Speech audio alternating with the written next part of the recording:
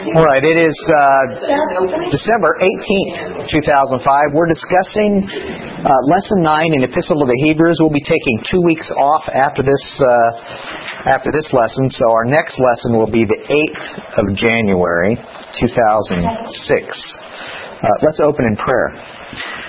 Father, we thank you for this season as we reflect upon the things that you have done on behalf of your people. Father, we thank you for the Feast of the Dedication of Hanukkah as it approaches, Father, and the remembrance that it is a time for us to both dedicate ourselves, Father, and a time to remember the dedication that you have given to us in the person and of Yeshua. And Father, we thank you also that you have reminded us of your holy temple during this as well. Lord, we ask that we see your holy temple rebuilt soon and in our days. And Father, we know that in its rebuilding we will see the kingdom of Messiah here on earth. Lord, we thank you that you have given us this lesson as well during this time and its appropriateness in discussing the tabernacle. We ask that you would guide our speech, guide our thoughts, and keep us ever close to you, Father, as we study your word, we pray. In Yeshua's name, amen. Baruch Adonai Hamvorach, Baruch Adonai Hamvorach Leolam Vaed, Baruch Atah Adonai Eloheinu Melech HaOlam, Asher B'Kabanu Mikohamim, V'Natan Lanu Et Torato, Baruch Atah Adonai Noten HaTorah. Amen. Bless Adonai, who is blessed. Blessed is Adonai, who is blessed forever. Blessed art thou, Adonai, our God, King of the universe, who chose us from all the peoples and gave to us his Torah. Blessed art thou, Adonai, giver of the Torah. Amen. Well, I trust that everybody is simply doing a review of their tabernacle studies they've done in the past. If not, then maybe you learned something new. Either way, it's a good reminder, especially this time of year as we've been talking about with the season of Hanukkah especially. And let them make me a sanctuary, that I may dwell among them, according to all that I show you, that is, the pattern of the tabernacle and the pattern of all of its furnishings. Just so you shall make it. Exodus 24, 8 through 9. We kind of had in Hebrews 2:17, we had this short mention of this high priest and this correlation between the high priest and Yeshua, our high priest. And then again at the end of chapter 4, he does the same thing. Or she does the same thing. And could be Priscilla, who knows. They do this, the writer does the same thing. And reminding us of this high priest. And then we're going to go on into chapter 5 and chapter 6, and then be reminded again in chapter 7, and really then go into depth in chapter 7, 8, 9, and 10. And all of the discussions in 7, 8, 9, and 10, and really including 3 and 4 as we've just left, are all centered around this idea. He started on it in 2:17. Giving us Yeshua, our high priest. He does it again in chapter 4. Actually, go to real quickly. Chapter 4, verse 14. Because he does it again, and it really, if you're easily distracted like I am, you know, I don't know how you are. I'm an encyclopedia reader. But if I go to look something up in an encyclopedia, from a little boy, I remember this, go to look up something in a encyclopedia, I'd spend hours and never even look up what I went to look up because I'd get interested in something else. It appears our writer has the same problem. However, it's really not true because what he's doing is he's setting certain stages. He's not changing subjects. It appears like he's chasing rabbits. And he is, but really he's establishing some framework for what he's about to discuss, specifically in chapters 7, 8, 9, and 10. He's giving us a understanding of why he's going to talk about it. So look at chapter 4, verse 14, where it says, having then a great Kohen Gadol, high priest, who has passed through the heavens, Yeshua, the Son of God, let us hold tightly to our confession. For we do not have a Kohen Gadol who can't be touched with the feeling of our infirmities, but one who has been in all points tempted like we, like we are, yet without sin. Let us therefore draw near with boldness to the throne of grace, that we may receive mercy and find grace for help in time of need. For every Kohen Gadol, every high priest, being taken from among men, is appointed for men in things pertaining to God, that he might offer both gifts and sacrifices for sins. And he's going to keep coming back to this as we go through the chapters. In these chapters specifically, focusing specifically on 7, 8, 9, and 10, but actually starting in chapter 2 and then specifically again here in chapter 4, these chapters, the writer's going to use the tabernacle, the sacrificial, and priestly language and idioms. The problem is that our readers are intimately familiar with it all. It is a part of, and this is why we spent 3-4 weeks looking at that. It is a part of their worship experience. It is not something foreign to them. It is a daily thing to them. They're in the they're in the temple daily, participating in the prayers. They're there participating in the sacrificial system. They're there, and this is why it's such a challenge for them now that they're likely, and our presupposition is, they're being thrown out. We certainly know that's true after about 62. They're being thrown out.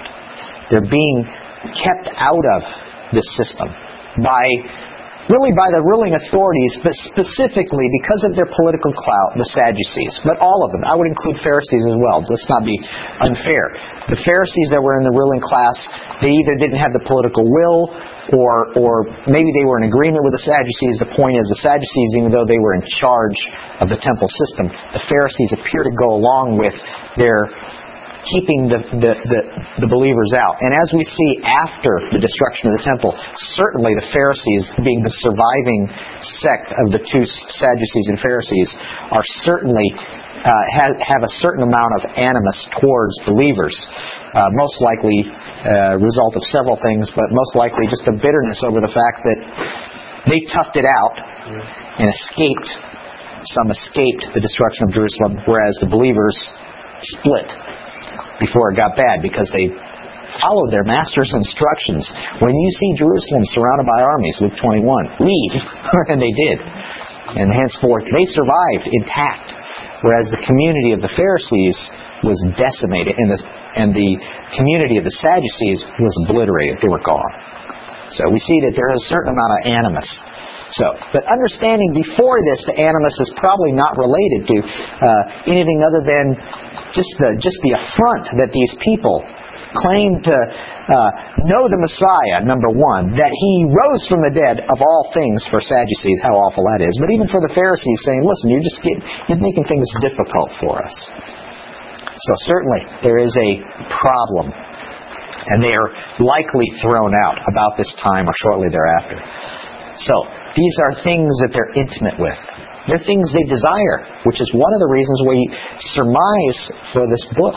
It's detail in showing them the correlation between what they experienced and had been experiencing in the temple system and what we understand Yeshua's role in the heavenlies.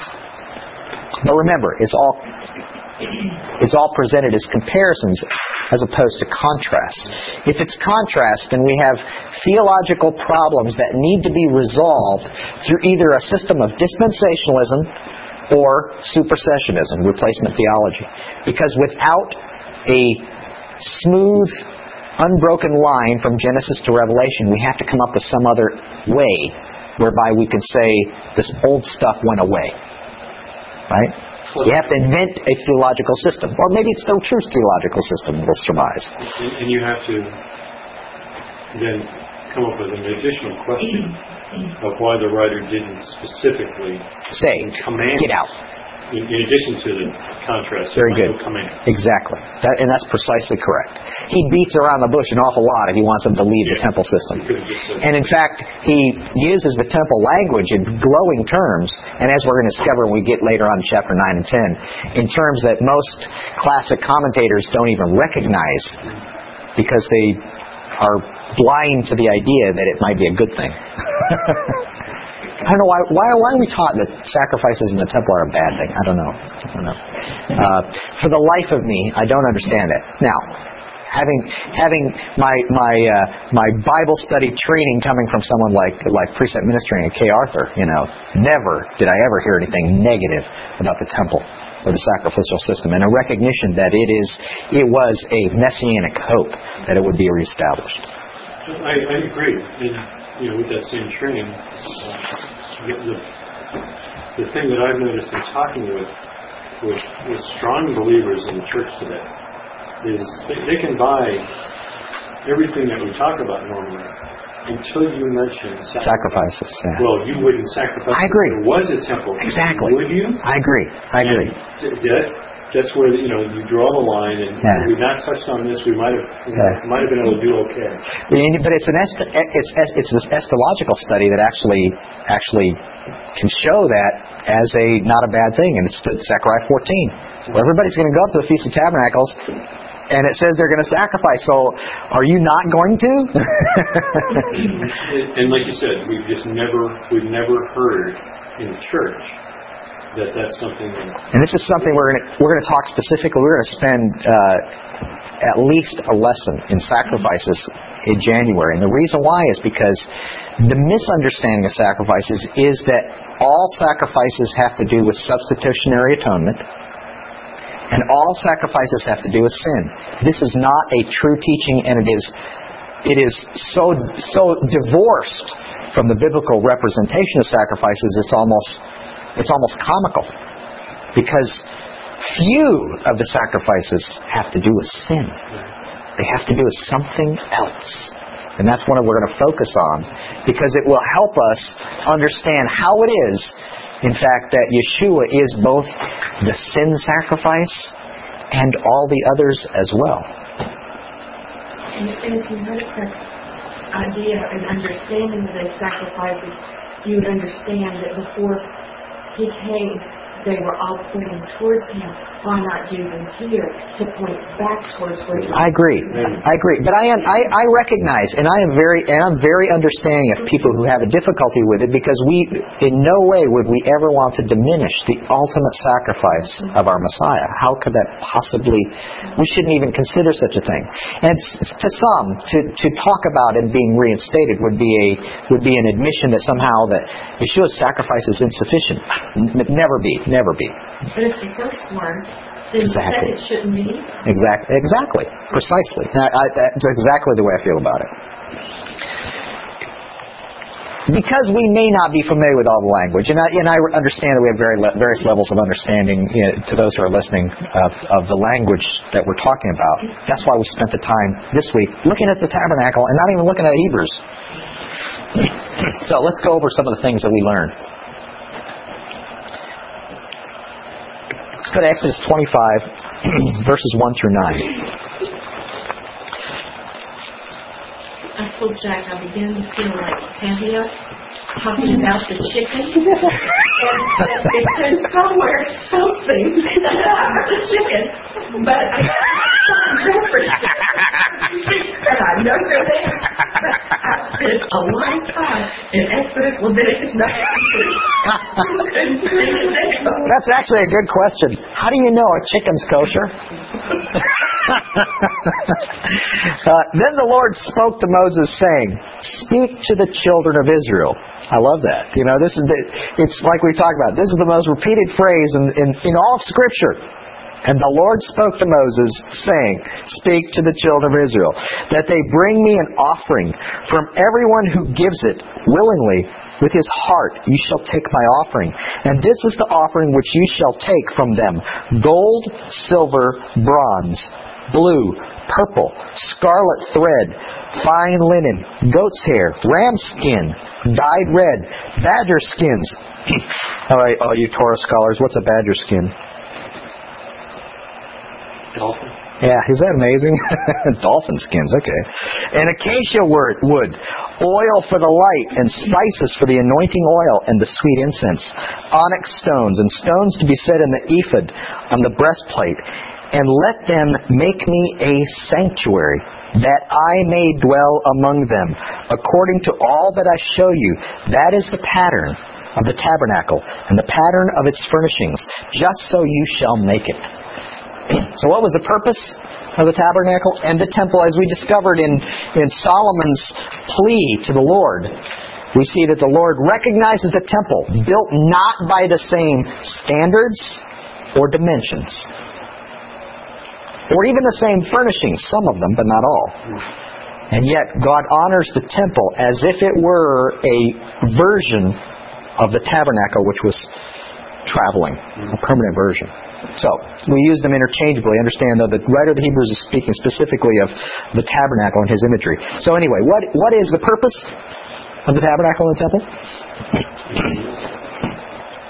That I may dwell among them. Always remember that. This is like a super big point.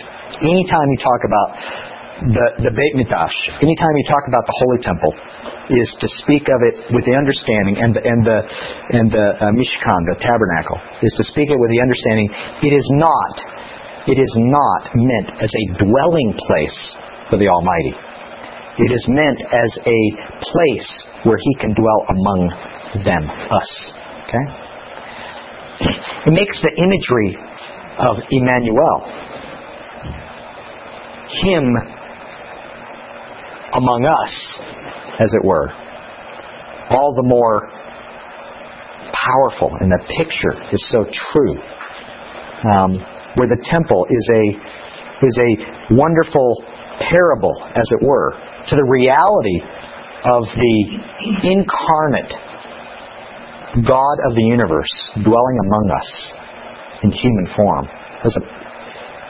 It's almost, without words. That He may dwell among us. And the beauty of the tabernacle was that it was portable. That wherever they moved around, He was still there around them.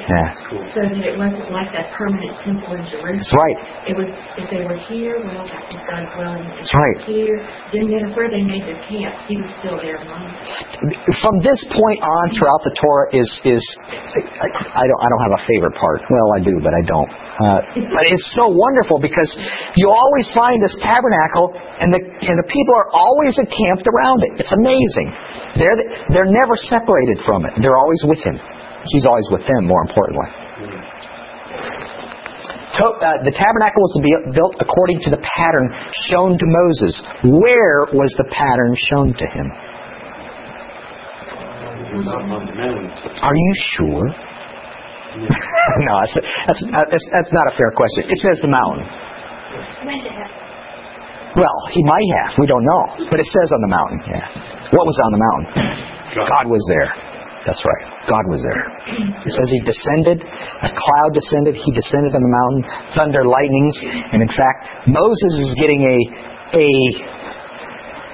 wow, it's not even a multimedia show. I mean, he's not seeing a fake. He's not seeing blueprints is the point. These are not blueprints he's been exposed to.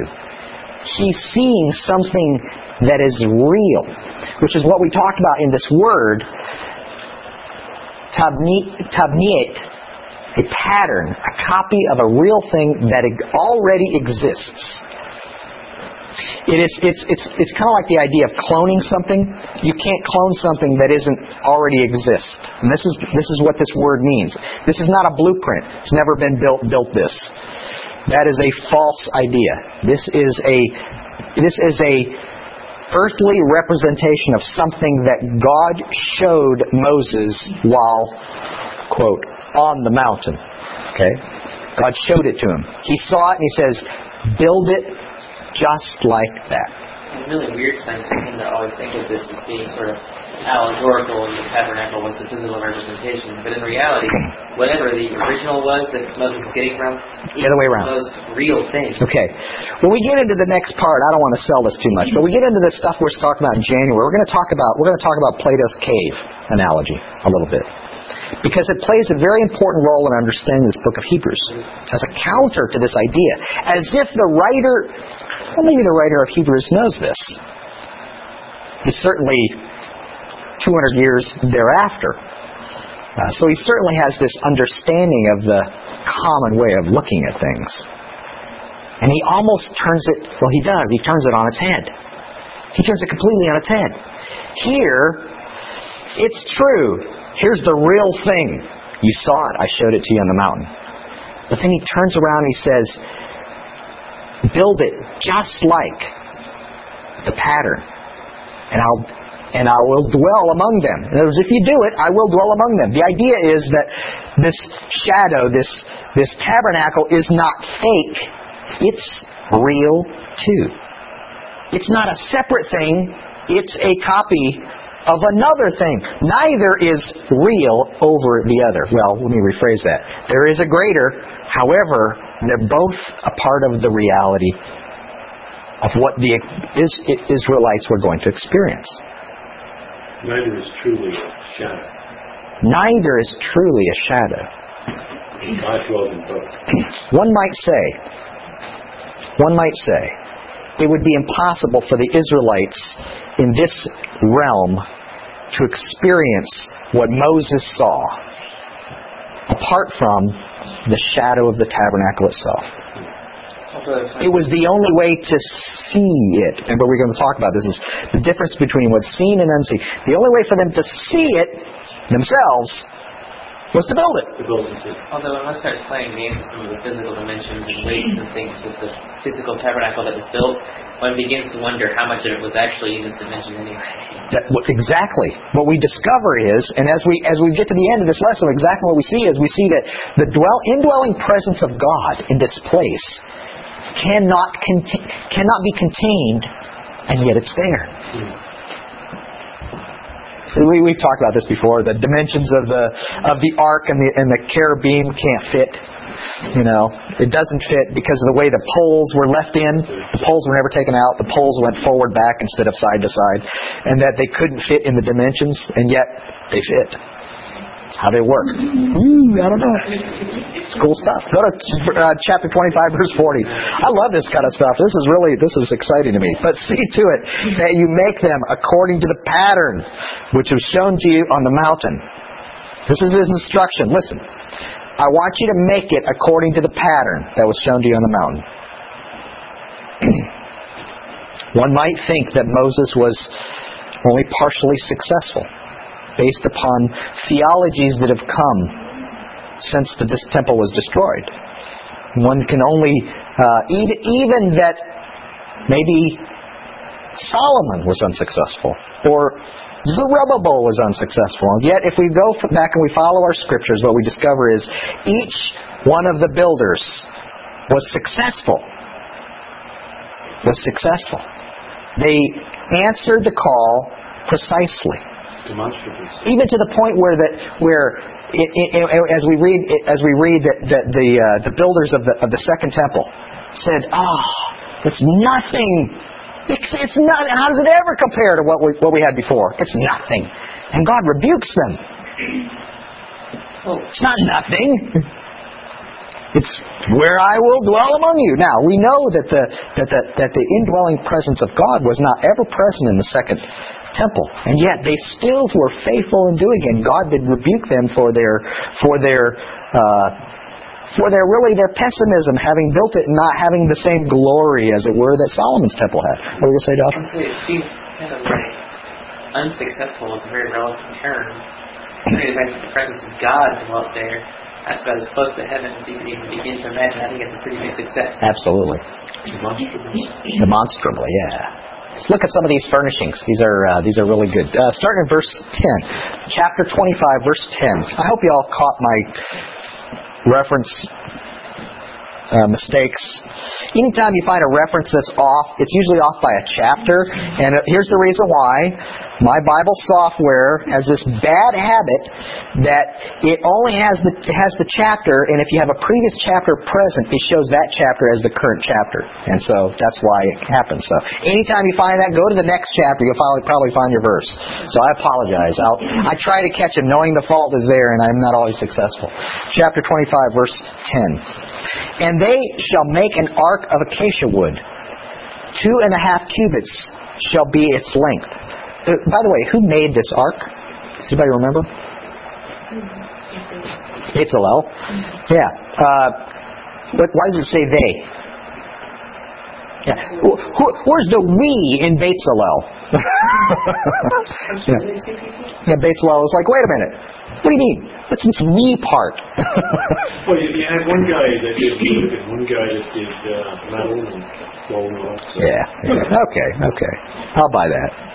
And they shall make an ark of acacia wood. 2.5 cubits shall be its length, half a cubit and a half its width, and a cubit and a half its height. And you shall overlay it with pure gold, inside and out. You shall overlay it, and shall make on it molding of gold all around.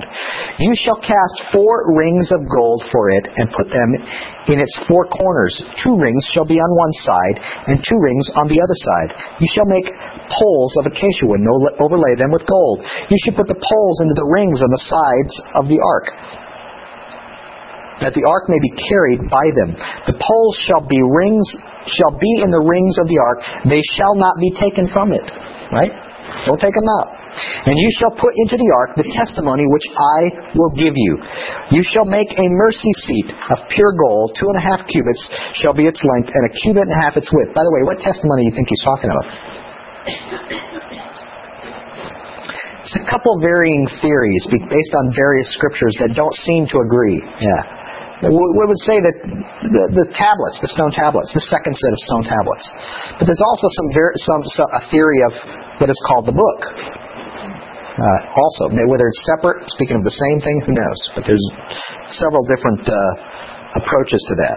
And you shall make 2 cherubim of gold, hammered work. You shall make them in the 2 ends of the mercy seat. Make 1 cherub at one end, and the other cherub at the other end. You shall make the cherubim at the 2 ends of one piece with the mercy seat. You know that talk about a cherubim? That's actually not correct. It's a cherub, or multiple cherubim. It's the plural. And the cherubim shall stretch out their wings above, covering the mercy seat with their wings, and they shall face one another.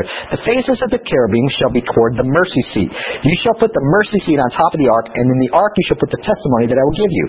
And there I will meet with you, and I will speak with you from above the mercy seat, from between the 2 cherubim, which are on the ark of the testimony, about everything which I give you in commandment to the children of Israel. You shall also make a table of acacia wood. 2 cubits shall be its length, a cubit of its width, and a cubit and a half its height. And you shall overlay it with pure gold, and make a molding of gold all around. You shall make it for a frame of a handbreadth all around, and you shall make a gold molding for the frame all around. And you shall make for it 4 rings of gold, and put the rings on the 4 corners that are at its 4 legs. And the rings shall be close to the frame, as holders for the poles to bear the table. You shall make poles of acacia wood, and overlay them with gold, and the table may be carried with them. You shall make its dishes, its pans, its pitchers, and its bowls for pouring. You shall make them of pure gold, and you shall set the showbread on the table before me always. You shall also make a lampstand of pure gold. The lampstand shall be hammered work, its shaft, its branches, its bowls, its ornament knobs, and flowers shall be of one piece, and 6 branches shall come out of its sides, 3 branches of the lampstand out of one side, and 3 branches of the lampstand out of the other side. These 3 bowls shall be made like almond blossoms on one branch, with an ornamental knob and a flower, and 3 bowls made like almond blossoms on the other branch, with the ornamental knob and flower, and so for the 6 branches that come out of the lampstand. On the lampstand itself 4 bowls shall be made like almond blossoms, each with its ornamental knob and flower, and there shall be a knob under the first 2 branches of the same, a knob under the second 2 branches of the same, and a knob under the third 2 branches of the same, according to the 6 branches that extend from the lampstand. Their knobs and their branches shall be of one piece. All of it shall be one hammered piece of pure gold. Imagine now almond blossoms, bowls, all of this coming from one single piece. You shall make 7 lamps for it, and they shall arrange its lamps so that they shall give light in front of it. And its wick trimmers, and their trays shall be of pure gold. It shall be made of a talent of pure gold in all these utensils. And see to it that you make them according to the pattern which is shown to you on the mountain. Wow. So, here are the major furnishings. Ark of the Testimony with 2 facing cherubim. The table of the bread of the face, and that's actually not quite correct. It's not of the face. It's just face bread. They say showbread. I don't know what showbread is. Face bread. I don't know what face bread is either, but at least that's a correct representation of what it is. Lechem panim. Bread with sides to it. I don't know. I don't know what face bread is. The one interesting thing is the word panim is not merely face. It's a little more personal than face. It is. It is. A menorah with 7 branches. Okay, these are the major furnishings found within the tabernacle. Anybody know the significance of the almonds? Anybody have a view of the almonds? Any of your studies come up with anything on almonds? We'll look at that as we get into the next few lessons. We're going to talk a little bit about these almonds, but just to give you a picture of what an almond. What's an almond look like? What shape is an almond in? That's true. It's in the shape of an almond. Well, it's kind of teardrop shape too. Which reminds you of, if you turn it sideways, what's it remind you of? An eye. Remember that. There are 7 branches in this thing.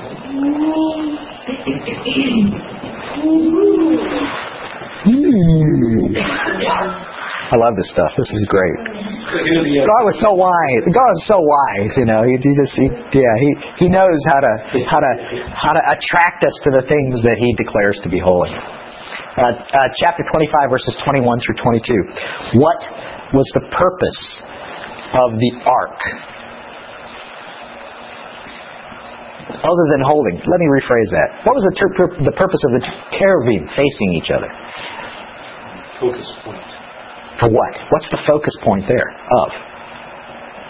He's going to. This is where you're going to meet, and this is where I'm going to speak from. Where does the king speak from? And this is exactly why the ark is considered the throne. The throne. Okay? Cherubim has a very uncertain origin. Cherub. The Hebrew does not declare where it comes from. There's a lot of different variations, and we'll talk about it when we start talking about brass too. There's a connection between brass, or bronze rather. I mean, same thing. Copper, tin alloy. However, one theory is that it's from being near. Near ones, and from the Hebrew, like to draw near when you approach the altar itself. That they're the near ones. They're the ones that are closest to the Almighty, which would stand to reason with the idea here of them flanking His throne. We see these cherubim throughout this. Go over to 26:1. We can see them again.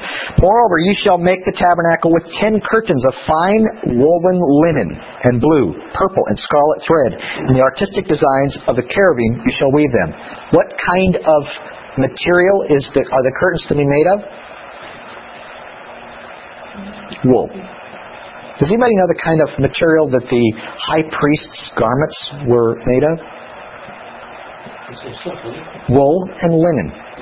Which is why we are prohibited from wearing wool and linen mixed together, because it's high priest.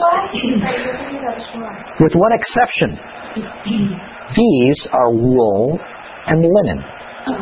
Commanded to be wool and linen. Why?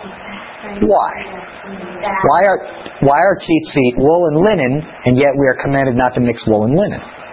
These are high priest's representations. These are pictures of high priest. This is the only thing that you're allowed to wear that represent what a high priest would. Now wait, the curtains are made of wool.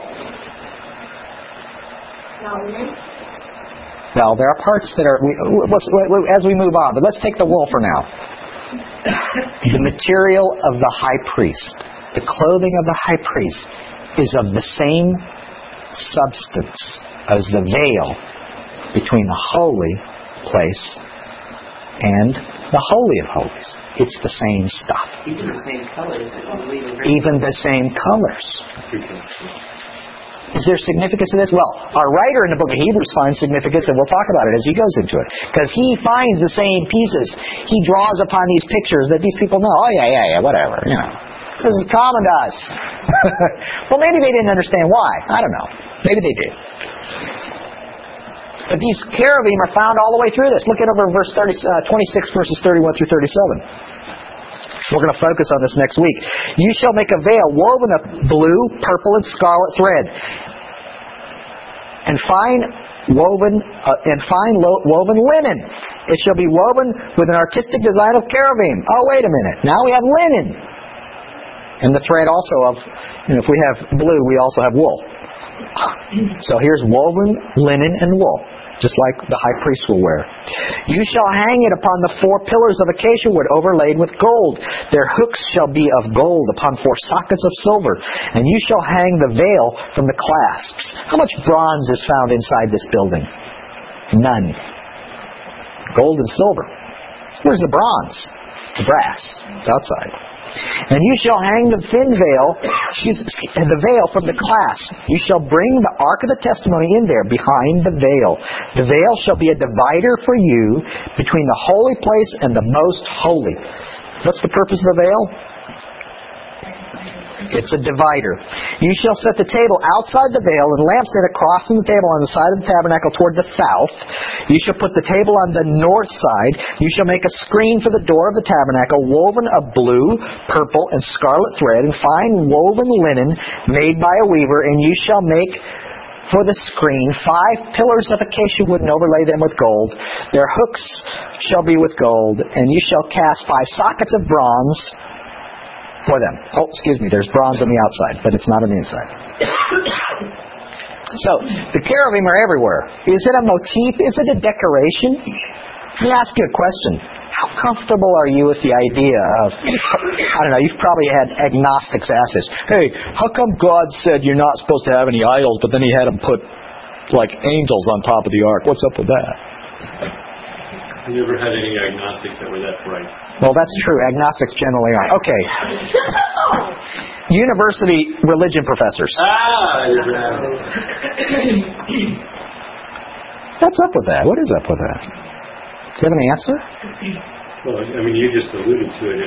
If we address this as a king and his court and his attendants, you never find a king by himself.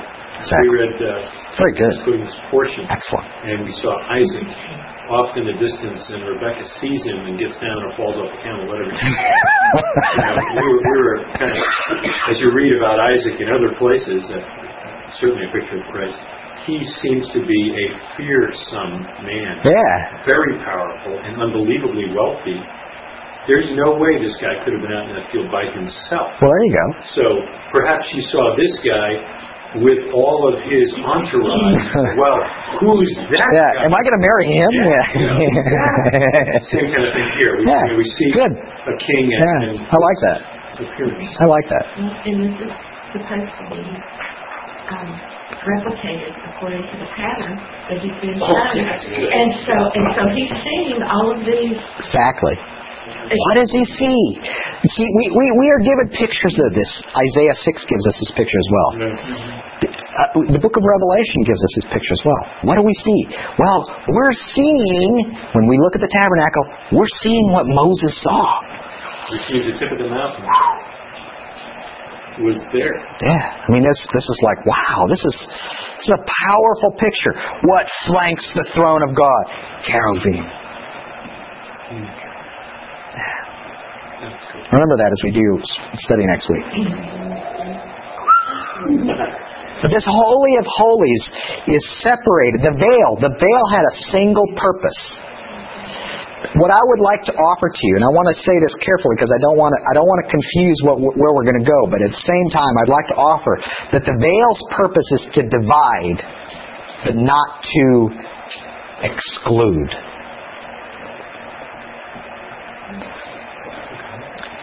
I know for myself, the idea that the veil in the temple being rent is a picture of access to the throne of God and all of those things, as if it were the veil that kept me out.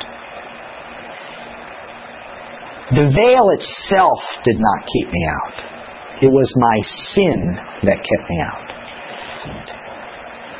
If it were not for the veil, or if the veil is what made access to Him not visible to me. The purpose of the veil is to hide something. I would go further and say that the veil also protected you. It did. No question about it. The veil protected. Absolutely. Toast.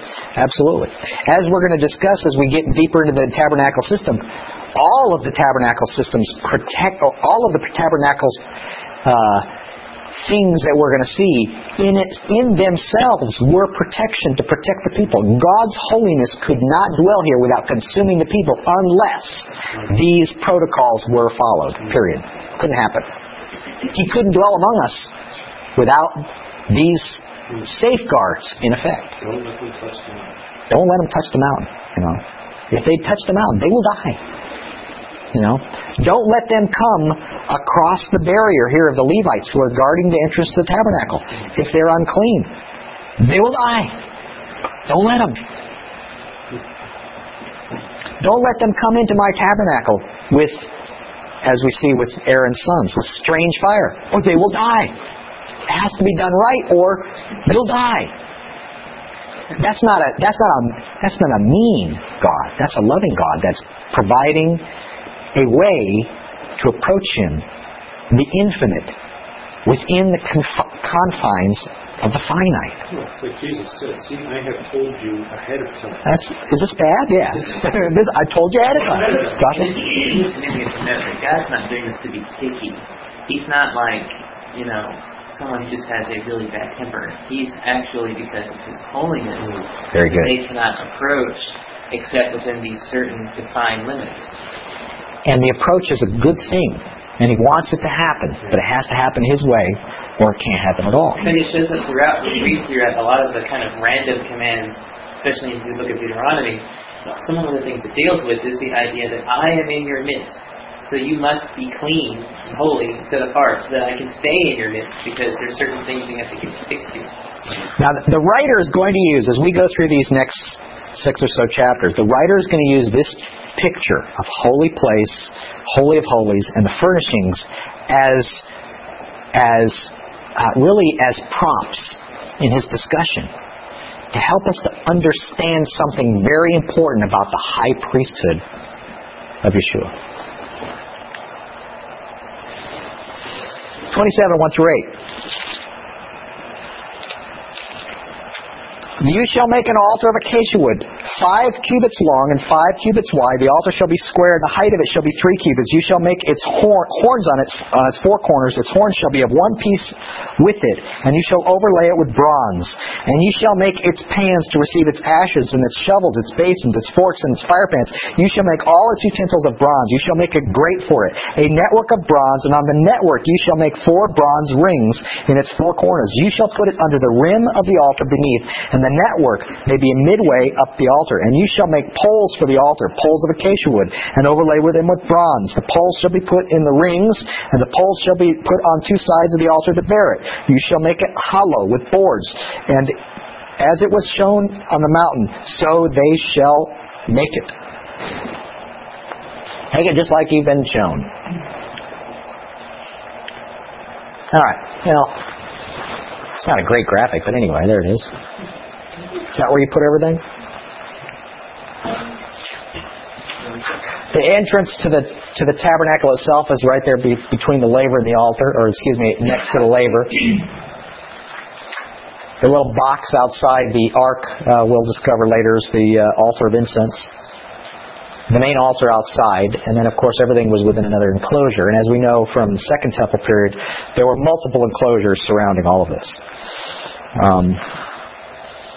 This was all in one enclosure. There was a smaller enclosure that kept out Gentiles and women.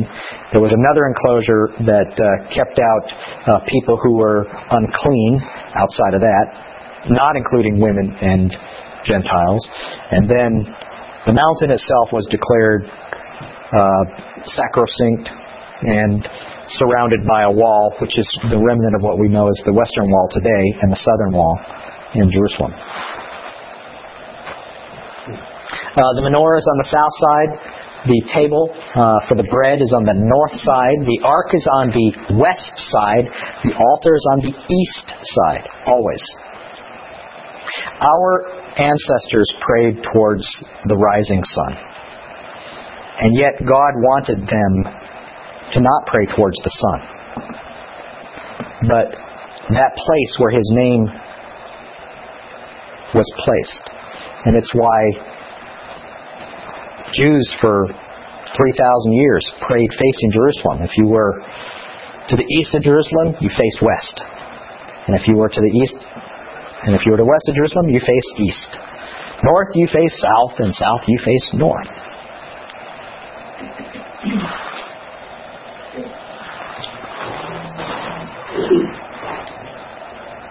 All right. Let's read about this tabernacle being erected and some of the issues that come up that often escape our attention because we're so excited about a tabernacle being built that we kind of miss the point of it all. Starting in chapter 40 of Exodus, verse 16, he says, "Thus Moses did according to all that the Lord had commanded him, so he did." Was there something he left out? No. And it came to pass in the first month of the second year, on the first day of the month, which would be Nisan 1 or Aviv 1, that the tabernacle was raised up. So Moses raised up the tabernacle, fastened its sockets, set up its boards, put in its bars, raised its pillars, all by himself. And he spread out the tent over the tabernacle and put the covering of the tent on top of it, as the Lord had commanded Moses. And he took the testimony and put it into the ark, inserted the poles into the rings of the ark, and put the mercy seat on top of the ark. And he brought the ark into the tabernacle, hung up the veil of the covering, and partitioned off the ark of the testimony as the Lord had commanded Moses. Do you know that there's 20 chapters with some various little small things, but there's 20 chapters of this? Why does God waste? Why does it appear that God wastes such words in the construction of the tabernacle?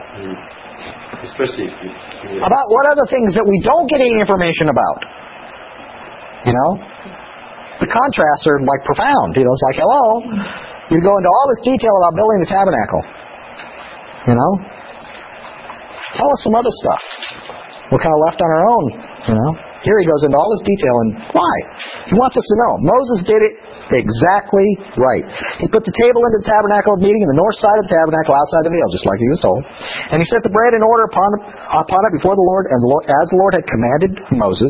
He put the lampstand in the tabernacle of meeting across the table on the south side of the tabernacle, and he lit the lamps before the Lord, as the Lord had commanded Moses. He put the golden altar in the tabernacle of meeting in front of the veil. And he burned sweet incense on it, as the Lord had commanded Moses. He hung up the screen at the door of the tabernacle. He put the altar of burnt offering before the door of the tabernacle of the tent of meeting, and offered up upon it the burnt offering of grain offering, as the Lord had commanded Moses. He set up the laver between the tabernacle of meeting and the altar, and put water there for washing. And Moses and Aaron his sons would wash their hands and their feet with water from it. Whenever they went into the tabernacle of meeting, and whenever they came near to the altar, they washed, as the Lord had commanded Moses. And he raised up the court all around the tabernacle and the altar, and hung up the screen of the court gate. So Moses finished the work. Then the cloud covered the tabernacle of meeting, and the glory of the Lord filled the tabernacle. And Moses was not able to enter the tabernacle of meeting, because the cloud rested above it. And the glory of the Lord filled the tabernacle. Whenever the cloud was taken up above the tabernacle, the children of Israel would go onward in all their journeys, but if the cloud was not taken up, they did not journey till the day that it was taken up. For the cloud of the Lord was above the tabernacle by day, and fire was over it by night, in the sight of all the house of Israel throughout all their journeys. But when he first sets it up, God's presence fills it, and he is driven from it. He can't be there. So, did it work or not? What was its purpose? Was its purpose that God could be there when they couldn't be there? No. Did Moses fail in his construction of it, that it didn't work? No. He did exactly what he was told, just according to the pattern. Exactly he was told to do. Don't you wonder how he couldn't get it? He was driven from it. It's essentially, it was like, Well, there's couple interesting parallels. First, I think the book of Revelation talks about at the end when the seals are to be broken, God's glory, quote unquote, fills the temple, and no one was able to enter until the bowls are poured out. That's right. So, which is an interesting parallel. In addition, it's also interesting to note that we see the next book talks precisely how they will interact with that's the key. The priesthood. That's exactly the key. And as we're going to discover, this is a very important point for us to understand. The purpose of the tabernacle is a portal or a doorway, as it were, that God could dwell among us. However, the tabernacle in and of itself cannot achieve it. The priesthood cannot achieve it. Aaron and his sons are already here, present. We're going to read, and we get into Leviticus, something additional has to happen with them. But basically, they're chosen, they're dressed out, they're decked out, they're doing everything they're supposed to do. And it works that God's there, but He's not dwelling among them because they can't approach Him. Something else is needed. And it's upon it that it's one of the things that the world exists upon. And that is the service, the sacrifices. Without the sacrifices, one cannot approach. Still, if you could have God when you walk away from you, that'd be good. That'd be good, but it still isn't what you asked for, right? It's still not what was promised. Dwell among them. To be among them is not to be, okay, He's over there. It's to be, He's here. He's here. I'm near. I'm near, He's near. The sacrifices are the point. The sacrifices are what provide the vehicle that allow men to enter that infinite space and to commune with the infinite God, as we're going to see when we move on to the next lessons. This tabernacle was constructed fairly early in their journey. Is the correct thing? Yes, correct. So they hadn't been out of Egypt real long when all of this happened. And it reports a little bit earlier in Exodus about how God had been traveling with them as a cloud during fire. the day and a pillar of fire at night. And then that's the way Exodus ends here with this cloud and pillar. It's just the same cloud and pillar that's been, kind of shepherding them around the wilderness, and now it finally has a place to be right in the middle of them rather than maybe on the periphery or something. Absolutely. Yeah, absolutely. Yeah, not far off, right there. Mm-hmm. In Exodus 40:35, the Shekinah, the glory of God, fills the tabernacle, but God could not dwell among them. He was still distant from them. Moses was driven by the tabernacle by the overwhelming of God's presence. No one could still approach God. And the book of Leviticus is, in large part, the answer to that problem. It's not a problem God didn't foresee. It's part of the process. God's progressive revelation. Whether Moses knew at the time or not, who knows? The point is, God was prepared and immediately begins to reveal. That's why school children in ancient days learned the book of Leviticus first. Because it explains how is it that we can go to that temple that's been built. There it is. Why can we even go into it? And the reason why is because of the sacrifices. Okay? There were priests, Aaron and the son. There was a tabernacle, but something was lacking, and it's the sacrifices. And the writer of the book of Hebrews is going to use that. I've left something out here. Let me talk about the pattern. Let me just read this real quick. This is interesting. This is a parable. Joshua of Shechem said in the name of Rabbi Levi, Rav Levi, you might suppose that when God said to Moses, make me a tabernacle, it would have been sufficient for him to set up 4 poles and spread a tabernacle over them. That would have been a tabernacle. But the Holy One, blessed be He, did not do so. He took him aloft and showed him red fire, green fire, white fire, and black fire, and said to him, make me something resembling this.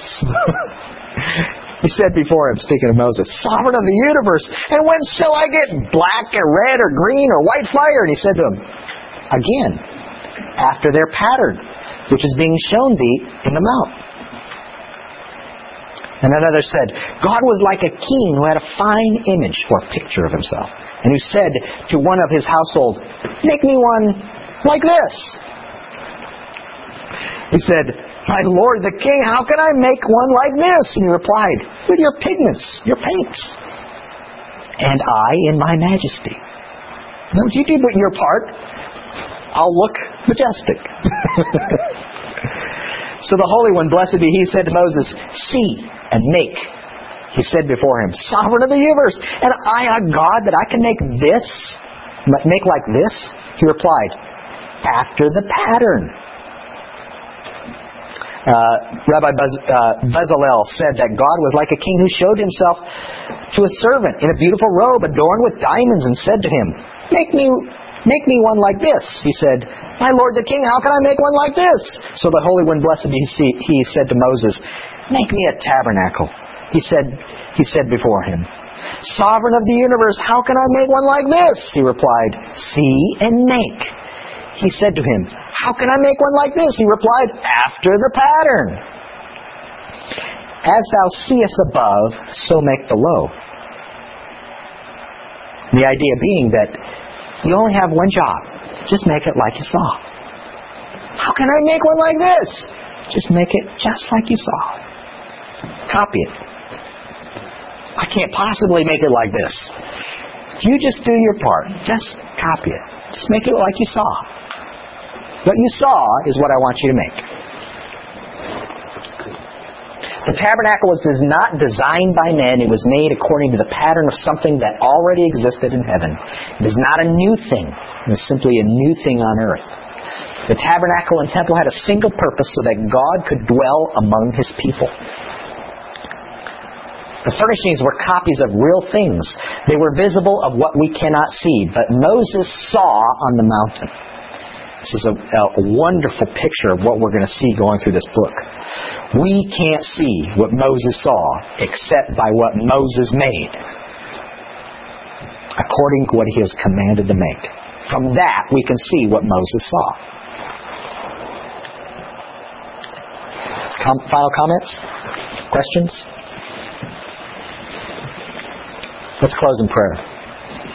Our Father, we are enthralled with your word and how you reveal yourself to us, Father. We thank you for your faithful servant Moses. We thank you for his faithfulness, Father, and his explicit obedience. Lord, we thank you that his example is one that we can look to. We thank you for the prophet that came after him, that was like him, our Master, Yeshua, who was Messiah, and who rules forever from the heavenlies. And Father, we look forward to that day when He will return and rule here. And Father, He will set up His throne of His father David. And Father, that He will set up a temple according to the pattern that Moses saw on the mountain. And Father, we thank you that you have given us this messianic hope and this picture and this longing for a return of our Master to His throne in Jerusalem. We thank you for your word, and we thank you for the everlasting character of it, and that we can count on it. We pray in Yeshua's name. Amen.